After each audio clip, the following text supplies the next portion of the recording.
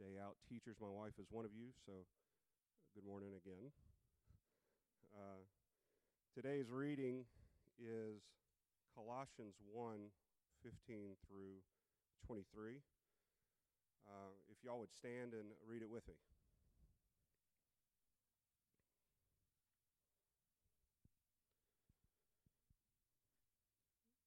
He is the image of the invisible God, the firstborn of all creation. For by him all things were created, in heaven and on earth, visible and invisible, whether thrones or dominions or rulers or authorities. All things were created through him and for him.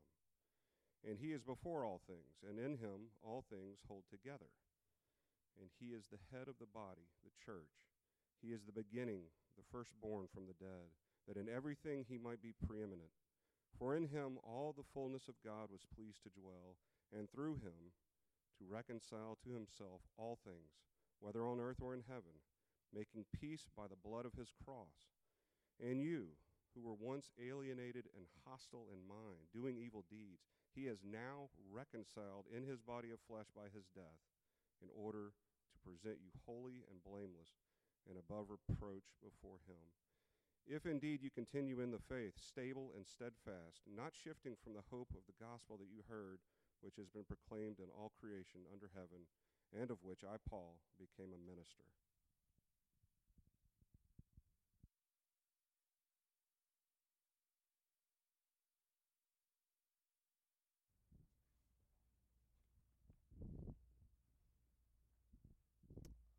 Good morning again. I want to, on behalf of Crosspoint staff and elders, again, MDO teachers, thank you for what you do. Your job is already hard enough, and then you have to put up with me. And then you have to put up with my sons, which that's one thing that the Crosspoint congregation can resonate with. Jude and Grant, they could lead a person to drink.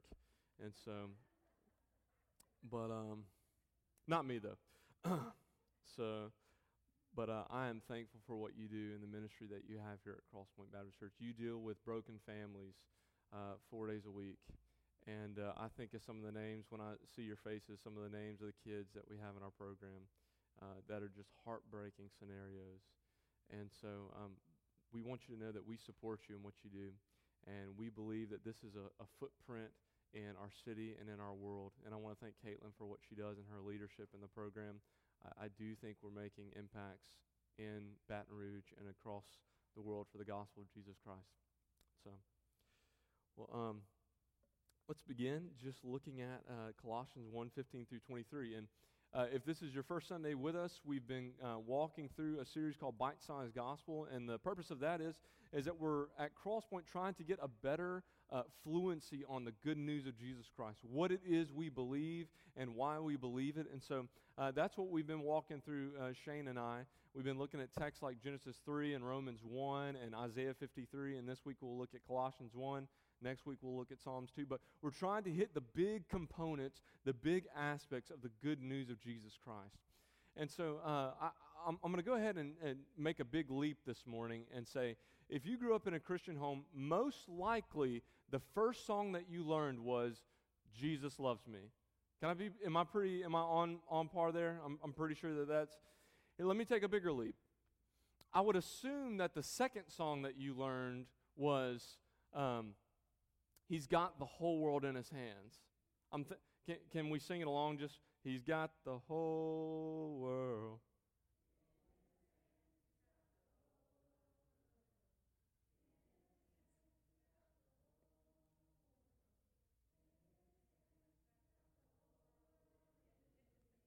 That's beautiful. That's beautiful. Yeah. I really didn't have that plan for y'all to sing it along, but I'm glad I did it. So what a beautiful, simplistic song, right? Because the message of that song is basically saying, the God, the creator of the heavens and earth, creates the world, and he cares for his world, right? That's what that truth is in that song. That's what we're trying to teach our kids, is that he's got the whole world in his hands. The world that he created is the world that he cares for. And what I think is interesting from our text today, Colossians 1:15 through 23, is that in more words than less, that is what Paul is trying to get across to us in what he's writing to us in these few verses, is that Jesus Christ is supreme over all things, and the world that he has created, he cares for.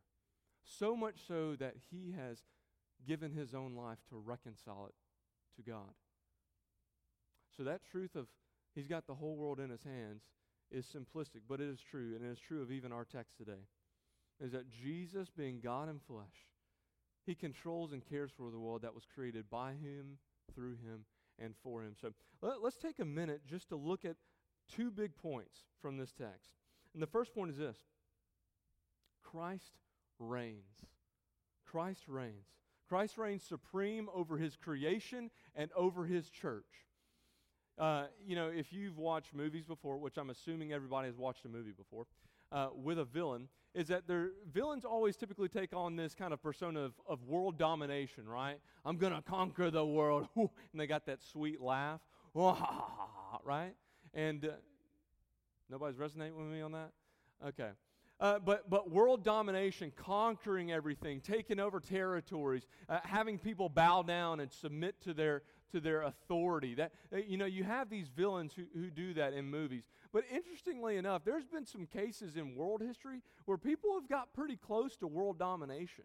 If you think about names like Genghis Khan, the guy who got together the Mongol tribes of the Mongolian plateau, and they conquered parts of Central Asia, and even after Genghis Khan died, his descendants continued to conquer furthermore and furthermore. They conquered parts of Syria, parts of Korea, parts of China. You're right. China. Yeah. Man. Conquered parts of China, Vietnam, Korea. I usually get amens. I don't usually get Chinas. But what was interesting, and I read this fact, I did not know it was this great, but their empire, at its peak, controlled between 11 and 12 million contiguous square miles. 11 and 12 million. That's how far their empire spanned. And if you think about even more maybe closer to modern day, but the British Empire, right? British Empire was so large and had so much territory that it could be said of the British Empire, the sun never sets on the British Empire, because they had territories all over the world. So there's been some who have been very close to world domination, to conquering all things. And the reason that they failed and were unsuccessful at world domination was not because that they weren't smart enough, they didn't have enough game plans, or wasn't strategic, or their armies wasn't big. That wasn't any of the reasons that they were unsuccessful at world domination. That's not it. Now, the reason that they failed is because there's already a sovereign king who already has world domination over all things. And his name is Jesus, and he doesn't give up his throne or his territory. We already have someone who has conquered and dominated all things, and that is Jesus. And so this is what Paul is getting at in these verses 15 through 23, is that Jesus reigns supreme over all things, particularly his creation that he has made, and also his church. And so Paul is just going to pack on titles and phrases and Old Testament reference to show this, that Jesus reigns supreme over all things, to show the supremacy of Christ in all things. That's who Jesus is. So he's going to pack on here. First is that Christ reigns over his creation. And the way that Paul shows us this, that he reigns over his creation, he draws our minds back to the first pages of the Bible. Look at this, what he says. He, that being Jesus, is what? Verse 15, is the what? Image of the invisible God. Now, where have you heard the phrase, pop quiz, where have you heard the phrase image of God before? Genesis 1. Who was made in the image of God? Adam and Eve. Adam and Eve were made in the image of God. They were created by God to represent God, his character, and his attributes to the world. And not only that, they were given dominion and rule to rule over the things of the land, the things of the sea and in the skies. That's what Adam and Eve were meant to do. But now Jesus is being called, he, Jesus, is the image of God, of the invisible God. What does that mean? Well, it means this.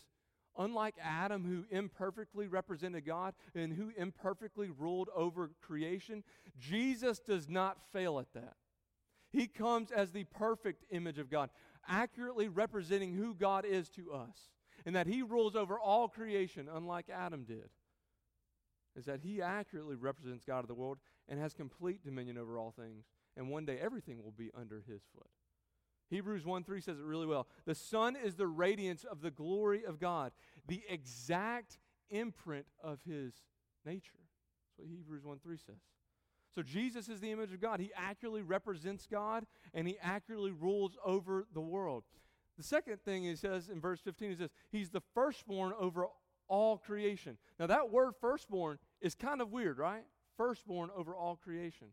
Now, before we get into some ancient heresies, firstborn doesn't mean that he was created or any of these things. It's actually a phrase that's used to represent title or status or priority. If you look at Psalm 89:27, it says that, speaking of David, that he's going to exalt him as above all the kings. So when Jesus is called the firstborn of all creation, meaning he's priority. He's over all things. He's above rank and title over anything that has been created because he is not created. He's the firstborn of all creation. He's the first and priority of all these things. Not only that, Paul continues to stack on here. Follow me. Verse 16. He's not just the image of the invisible God or the firstborn of our creation. He's the one through whom creation exists. He's the agent of creation. Is that everything in creation, whatever has been created, owes its existence to Jesus. Everything in creation owes its existence to Jesus. And what a better way to show that Jesus is supreme than to say this: hey, he created you and he rules over you. What a better way to say that. Why is Jesus supreme? Why does he get to reign over all things? Because you owe your existence to him. He is the one who has brought you into existence. Lots of biblical authors have already made this point for us. John 1:3 says this: through Jesus, all things were made. Without him, nothing was made that has been made. Right? Hebrews 1:2. But in these last days, he has spoken to us by his Son, whom he appointed heir of all things, and through whom also he made the universe. Now, I'm going to ask you to use your Bibles just for a quick second and turn to the left to 1 Corinthians 8:6, because I want us to put our eyes on something to get this really clearly. 1 Corinthians 8:6 is that here, even Paul is going to bring this back up, is what is Jesus' role in this created order? And he's going to make the same point as he's making in Colossians 1. This is 1 Corinthians 8:6. Yet for us there is one God, the Father, from whom are all things, and for whom we exist, and one Lord, Jesus Christ, through whom are all things, and through whom we exist. Our existence is owed to Jesus Christ. He is the agent of creation. Through him, everything has been made. And not only that, but everything has been made for him. He brings things into existence for himself. If you have been created, whatever has been created is created for the purpose of bringing glory and honor to Jesus Christ. Jesus doesn't just bring things into order willy-nilly for no purpose. Everything has a purpose. You have a purpose being created through Jesus Christ, is to honor and glorify him. That is what your existence is due for. It's for bringing honor to Jesus Christ. But Jesus doesn't just create things, and he's not just ruling over things, but the things that he creates, he sustains. Isn't that a beautiful truth? He doesn't just create and just let it go and operate on its own. No, Jesus actually, when he creates, when things come into existence, he sustains them. He upholds them, what it says. I've told people this, and I've already made a joke about Jude and Grant, and Hayes will be in part of that joke one day. But having these three boys, I've made this joke. My house is basically is being held together right now by duct tape and joint compound. That right now, the structure of my home is basically, it's being held together right now by tape and spackle. Like that's all that's all the structure is upheld by those things. And that's what I think about when I hear these phrases that Jesus is sustaining these things. Verse 17, and he is before all things, and in him all things hold together. He brings coherence to the universe that he creates. He holds it together. This is who Jesus is. Again, Hebrews 1:3 says this, the Son is the radiance of the glory of God and the exact representation of his being, sustaining all things by the word of his power. Sustaining all things by the word of his power. Now, I know some of you might have in your mind, if you know anything about Greek mythology, you might know about Atlas, and you see that picture of the guy holding the world like this. In Greek mythology, Atlas was cursed to hold the universe, and he did so bitterly and and not joyfully. Let's just say that, right? He did so bitterly and almost passively. It was just holding it, therefore. That's not how Jesus sustains and upholds the universe. Jesus does it joyfully and actively. He's not a passive just holder of things. He upholds and sustains the universe by the word of his power. There's not an atom or a molecule out of place because Jesus sustains it and upholds it at this very moment, right now. Right now, you are alive because Jesus right now is sustaining you by the word of his power. That's who Jesus is. And so all these statements come together. We see this image of God, firstborn of all creation, agent of creation. He's the sustainer of all these things. All these come together for Christ's resume, saying, this is why he can reign over all things. This is why Christ is supreme. It's because he created things and he sustains things. That's who he is. But not only that, he reigns over creation, but he also reigns over the church. This is what Paul gets at in verse 18. And he is the head of the body, the church.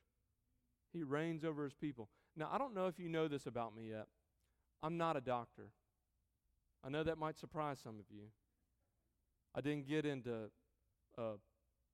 med school. But I do know this. The head is pretty important to the body. Would y'all agree with me on my assessment there? Thank you. This guy over here is with me. He is with me. So the head is pretty important to the body, right? And so I think this is why Paul is using this metaphor. Is that he's saying, just as the head is that important to the body, so is Christ that important to the church, right?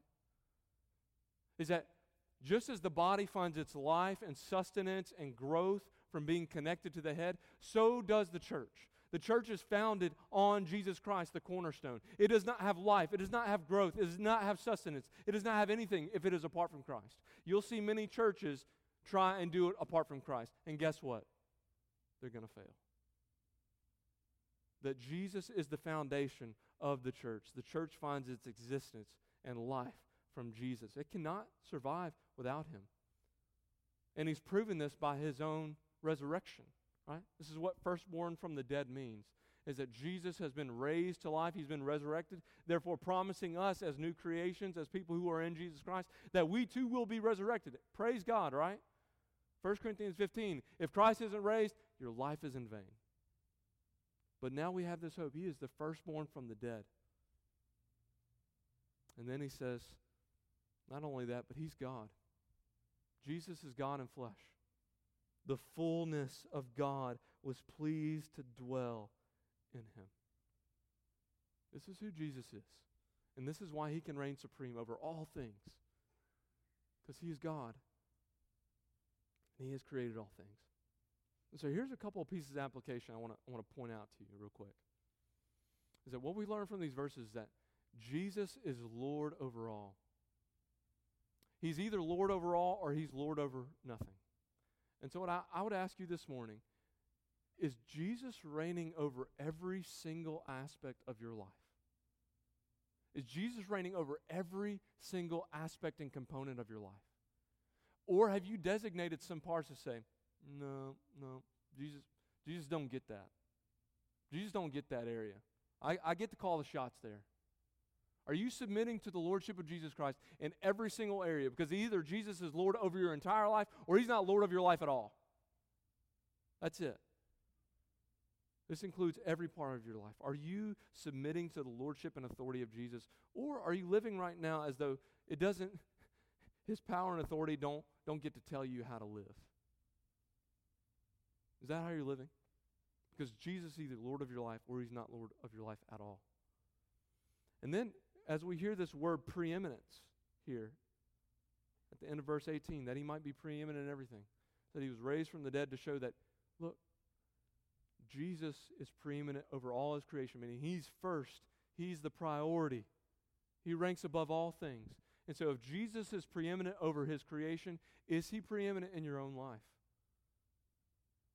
When you begin to think through the things that you invest your time and you invest your money in, your energy, where does Christ line up in that priority list? Is he preeminent in every aspect of your life? Where does he rank? Because if he's behind your job or he's behind your hobbies, then he's not your Lord. He's just a side gig. And for us, Crosspoint, I think the one that has hit me biggest from this text, as we think about Jesus being the head of the body, is this. We, Crosspoint Baptist Church and Crosspoint MDO School Ministry, we are dependent upon Jesus. He is the foundation of the church. There's not one person, there's not one pastor, and there's no amount of money, there's no amount of people, there's no amount of ministries, there's no amount of activities, no amount of buildings that will sustain the church. Only Jesus will. And this was a hard lesson for Wes McKay to learn. I'll be completely honest with you. I cannot sustain Crosspoint Baptist Church. I cannot sustain us. I'm weak, and I'm stupid, and I'm ugly. So if you were thinking about building something on my good looks, sorry. Wes McKay can't sustain Crosspoint Baptist Church. I will fail you. I will fail you. So don't lean on me. What I ask is, us as Crosspoint MDO Ministry, is the foundation of the church is Jesus. The foundation of the church is Jesus, and he will never fail us. Let us not give up on that. Let us lean more into that. And this morning, I want to give this truth from our text to those this morning that you might have walked in here and the world is just crushing you right now. Life is just falling apart around your feet. And you're wondering, how am I going to wake up in the morning and get up? I don't even know. I don't even know how I'm going to do that in the morning. Let me just say this to you. There's hope even in this text. If Christ can uphold the universe by the word of his power, if he can sustain the world that he's created, he can also sustain you. He can also sustain you. There ain't enough coffee in this world to sustain you through tomorrow, but Jesus can. There ain't enough products that you can buy, TV that you can watch, places that you can go, but Jesus will sustain you. Jesus will. Because guess what? He's got the whole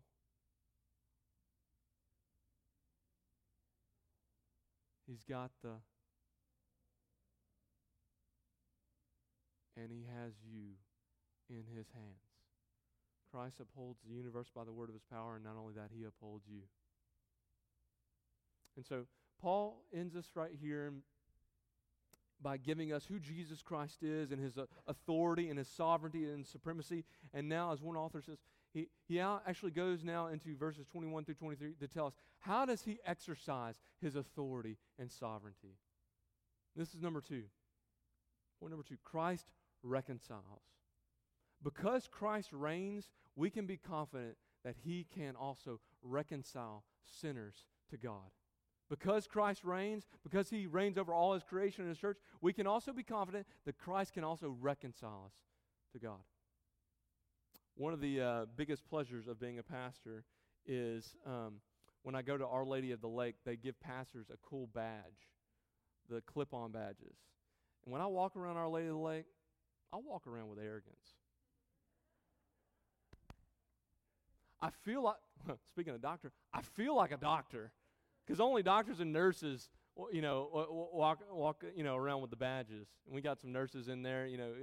I think I've seen Anna around there, and she knows that I'm not a doctor. So, but I feel like I'm a doctor, and everybody looks at me like I'm a doctor. The people without the badges, they look like I know what I'm doing, and it feels good. And I get my own parking spot. I don't know if you knew that. Pastor get my own spot, and so when people are like, how does he get to park right in the front? I just point at the badge, right here. How do you get to, you don't get to come in after this time. No, the visiting hour's over. Do you see the badge? Now, if you looked real closely, it does not say Dr. Wes McKay. It just says pastor. And so I enjoy the privileges of wearing the badge. Little too much. Little too much. And so, but the badge shows my credentials. It shows off. It gives proof to people that I can do these things. I can park here and I can be after this time. It's proof of and evidence of who I am, right? And so what Paul is going to say here in verses 21 through 23 is this, is that the reason Christ can reconcile sinners to God is because he reigns supreme. That's his proof. Is that his proof that Jesus is God in the flesh, and that he reigns supreme over creation, is that he can reconcile sinners to God. That's his proof right there. If you need proof how he has the ability, you look at verses 1, 15 through 20.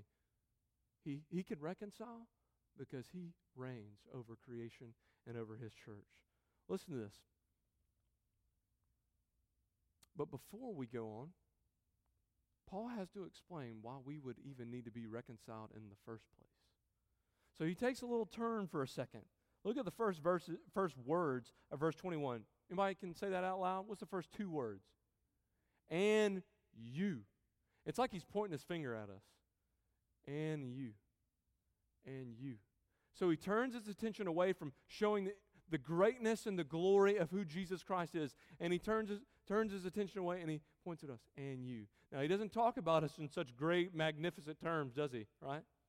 He doesn't tell us who we would like to be. No, when he says, and you, he's pointing his finger at us and saying, this is who you truly are apart from Jesus Christ. This is who you truly are apart from Jesus Christ. He says, you are alienated, hostile in mind, doing evil deeds. Man, it's hard. I don't know about y'all, but it's hard when I get up in the morning and I look in the mirror and you go, oh, God, man, how is Myra married to me? And then I comb myself and I say, oh, yeah, I see why. Yeah. My brains and things like that. You look in the mirror and you kind of, oh, golly, like spook. You don't like to look at yourself in the mirror when you wake up in the morning. And just as we don't necessarily like to look at ourselves in the mirror in the morning because we see our reflection, we don't like to look at ourselves in the mirror of Scripture because it tells us who we really are.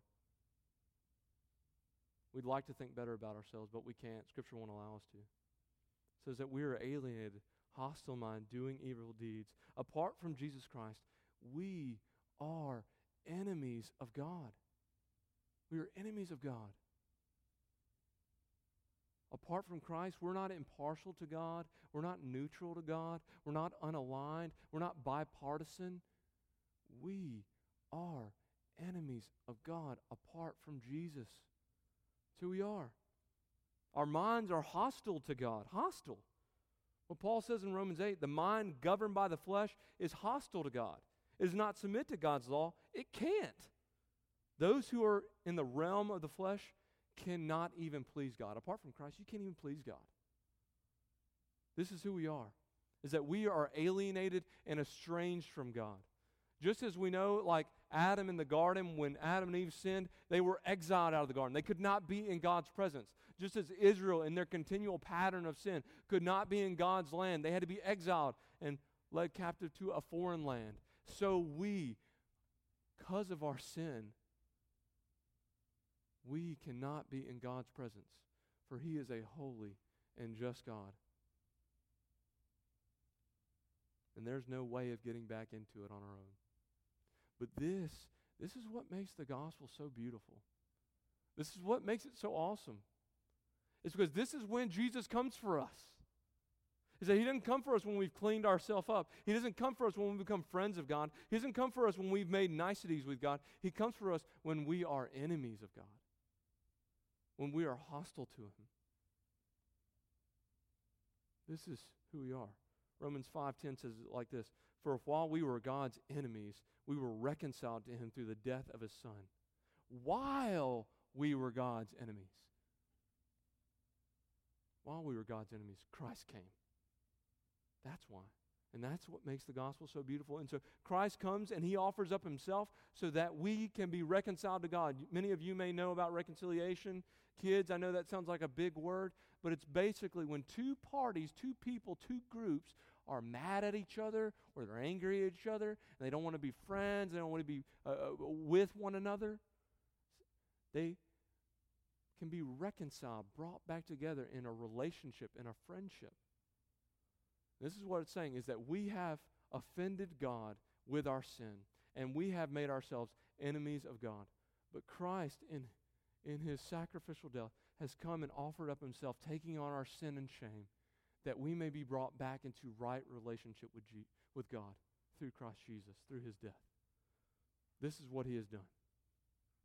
But what's beautiful about this is not only has Christ brought us back into right relationship with God, is that his death not only brings reconciliation, it actually changes our status of who we are. This is why Paul goes in to say, it's for this purpose that you may be what? Holy and what? Blameless and free from accusation or above reproach. That Jesus doesn't just come to reconcile us back to God, to get us back into a right relationship. He comes to make us new people, holy and blameless, above reproach, meaning we are free from accusation. That when we are in Jesus Christ, there is therefore now no condemnation for us, as Romans 8:1 says. You may have felt that guilt. You may have felt that shame, that condemnation that you felt. In Christ Jesus, God does not look at you like that. He does not look at you as an enemy, but as a son and daughter. There's no longer any condemnation for those who are in Christ Jesus. And so he has come not to just reconcile us back to God, but to make us new people. As 2 Corinthians 5 says, to make us a new creation, holy and blameless before him. So once where we were hostile, doing evil deeds, alienated from God, look, through Christ, what has he done? He makes us holy and blameless and above reproach. Where we used to be, where we are now in Christ Jesus. Praise God. Praise God. But verse 23 throws in kind of a little shock to our system. If indeed you continue. So that begins to throw questions in our mind like, can we lose our salvation? Can we lose the benefits of being reconciled to God through Jesus Christ? I don't think that's what Paul's getting at. I think what Paul's getting at is he's encouraging them to persevere in their faith. And that perseverance is the byproduct of being reconciled to God through Jesus Christ. It's not the criteria. Make that very clear. The criteria for being reconciled is not persevering. That's the byproduct. Those who persevere in the faith, who continue steadfast and stable, not shifting from the hope of the gospel, that is a byproduct of truly being reconciled to God through Jesus Christ. So perseverance is the byproduct. It shows that we truly have been reconciled. It's not a condition, it's not a criteria. If we don't waver from this gospel that we've heard and received, then we will persevere to the end. And that doesn't mean that doubts won't come. That doesn't mean that questions won't come. Those things happen through the course of the journey of faith. But the test is if we continue to abide and remain in Jesus Christ, despite tribulations, despite trials, persevere to the end. That is it. So just in closing, let me give you just 3 points of quick application real quick. I think what we learn from the whole of this text is this. We have too low a view of Jesus and too high a view of ourselves. Let me say that again, just for the people in the back, if you didn't hear me. We have too low a view of Jesus and too high a view of ourselves. And here, Scripture is not going to allow us to have that understanding and that mindset. Because look, Jesus is exalted. He's supreme. He's good. He's wise. He's gentle. He's perfect. He's all these things. But too often we get those flipped. We think very highly of us and think very low of Jesus. And I would say that's very dangerous. We need to see who we really are apart from Christ and then see who we really are in Christ.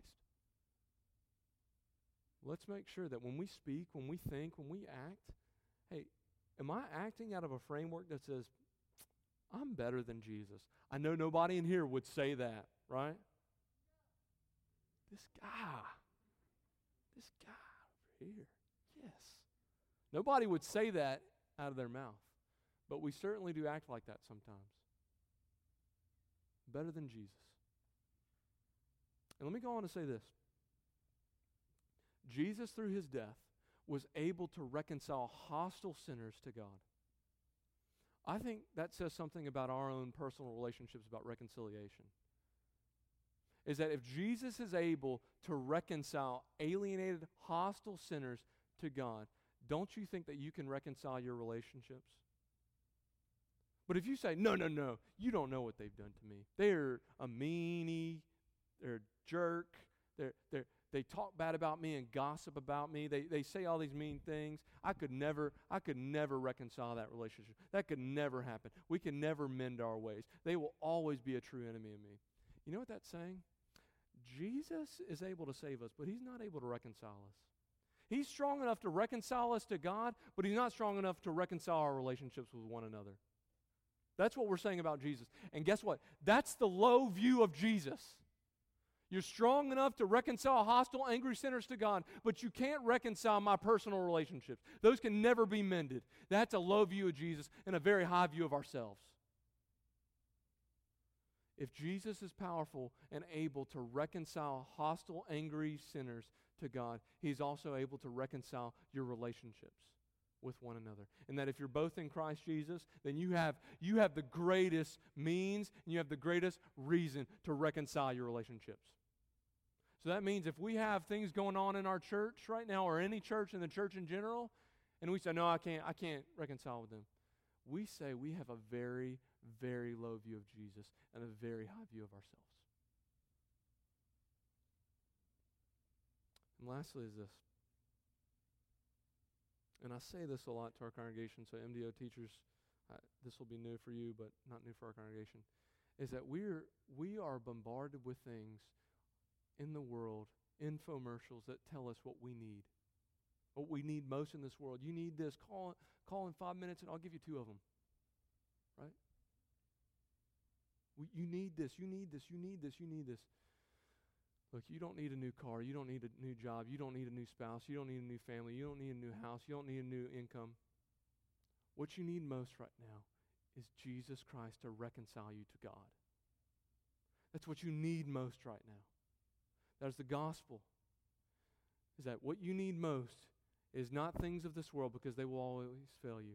Right now, apart from Christ, you are alienated, hostile to God, doing evil deeds. And one day, Christ will return and He will judge the living and the dead. And He will bring justice to the evildoers of this world who continue to rebel against Him. But that does not have to be your fate and your destiny this morning. This morning, Jesus opens wide His arms and saying, I have come for alienated, hostile sinners. That's who I've come for. And you don't have to clean yourselves up. You can come to me and I will make you right with God. So this morning, I want to encourage you. You might think what you need most in this world is the things of this world. What you need most right now is Jesus Christ to reconcile you to God. And you can have that reconciliation through faith and repentance in Jesus Christ. This morning, congregation, this morning, MDO teachers, let that be our message to the world. As 2 Corinthians 5 says, if that we've been reconciled to God, we now have a ministry of reconciliation. That means we are ambassadors. That means we are seeking others to reconcile to God through Jesus Christ. Let's pray.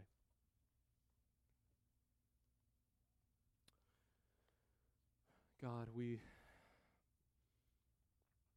love you. God, I just ask on behalf of myself and of this congregation, let us lean more into your Son, Jesus Christ. Is that when we are tempted to think that this church is founded on money, on any one person, on any building, on any activity, God, remind us that is such a low view of Jesus. That makes Him a tag. And so God, I pray, by the power of your Spirit, through Jesus Christ, we pray, Lord. We want Jesus to be the cornerstone of Crosspoint Baptist Church and MDO and school ministry. Let us focus our eyes on Him. For He is worthy of all things, because He is supreme over all things, His creation and His church, and He has proven that by reconciling sinners back to you. Lord, stir our hearts this morning to sing, to love, and to go with the good news of Jesus. It's in His name we pray. Amen. Please stand as we sing together.